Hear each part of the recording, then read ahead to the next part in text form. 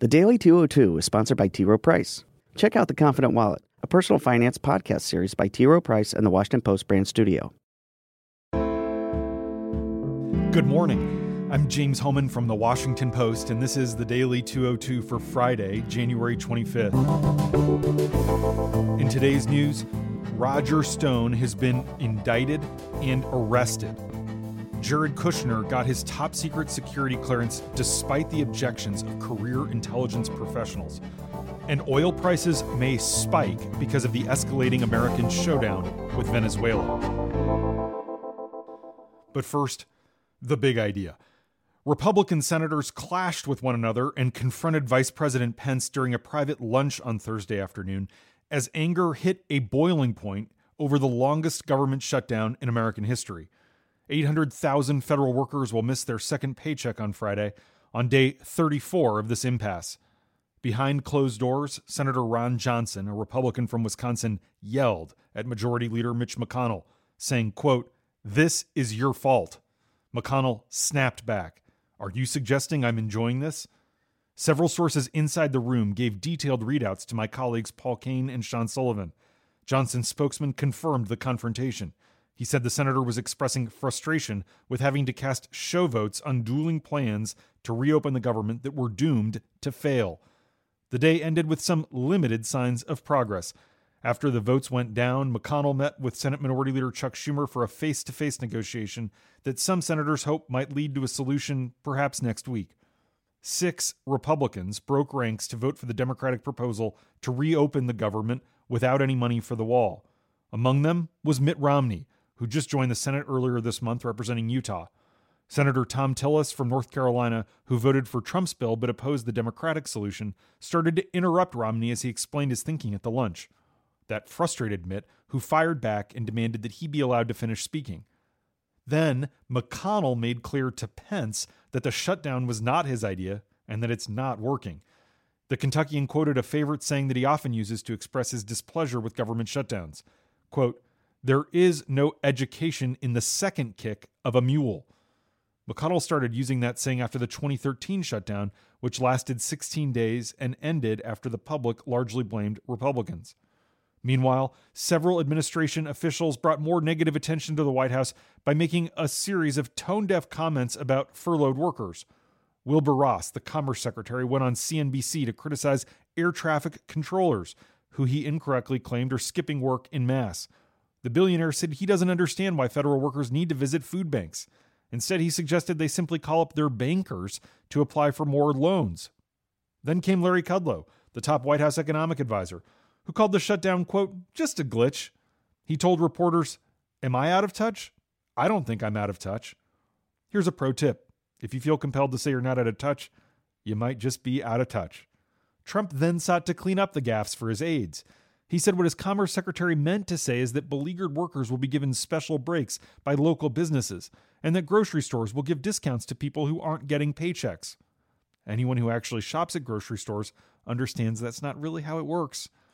Back on Capitol Hill, Republican Senator Johnny Isakson of Georgia took to the floor to call on his colleagues to reopen the government ASAP. He noted that Bill Clinton began his sexual encounters with then White House intern Monica Lewinsky during the 1995 shutdown because he was bored and there weren't many other staffers around. As Isakson put it on the Senate floor, quote, "idle hands are never good." And that's the big idea. Here are 3 other headlines that should be on your radar.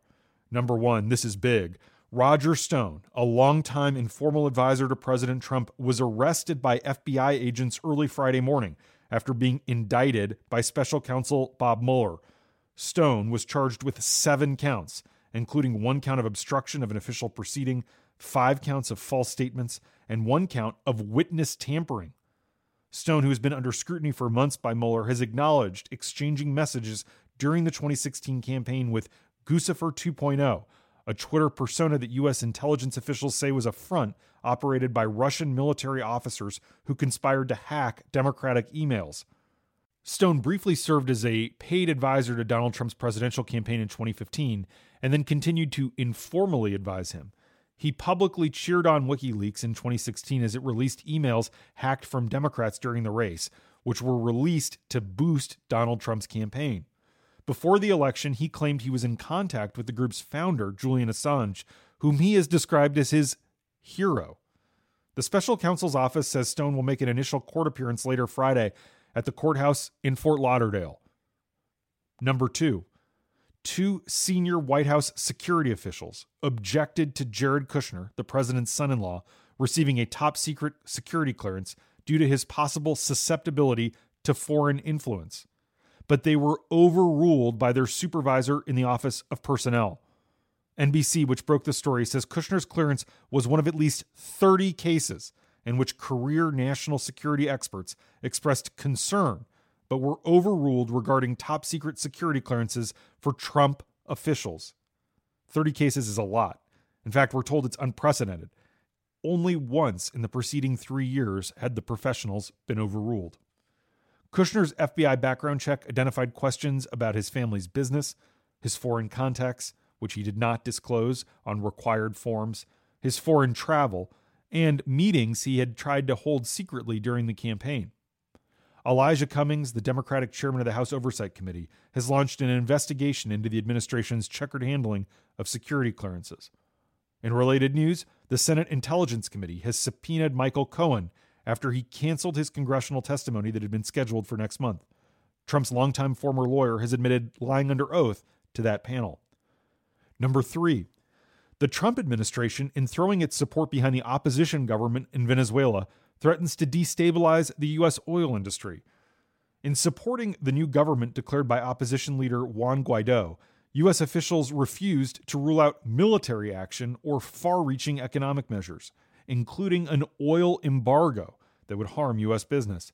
It's unclear whether the administration has fully mapped out a strategy in the event that current President Nicolas Maduro refuses to budge, if Syrian violence erupts, or if foreign supporters of Maduro's government, including Russia and Turkey, decide to intervene on his behalf. For now, the hope is to use the newly declared interim government as a tool to deny Maduro the oil revenue from the United States that provides Venezuela virtually all of its incoming cash. While the U.S. has increased its own oil production in recent years, many Gulf Coast refineries are geared to process heavy Venezuelan crude into gasoline and diesel. They'd probably have to shut down, at least temporarily, if imports were stopped as part of an embargo. This has created a conundrum for the administration over the past 2 years. While oil sanctions would deprive Venezuela of most of its cash, it would also result in an increase in energy prices for American consumers. Meanwhile, the State Department has directed non-essential U.S. personnel on the ground in Venezuela to escape the country as soon as possible. It did not specify how many will still remain, but the government is expected to maintain a skeleton staff as a symbolic presence in the embassy.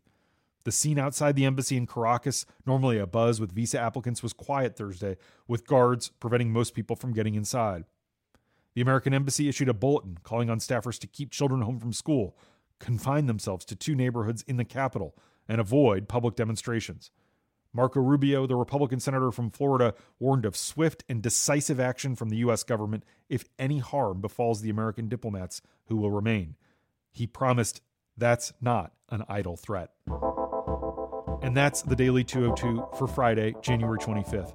Thanks for listening. I'm James Hellman. I'll talk to you on Monday.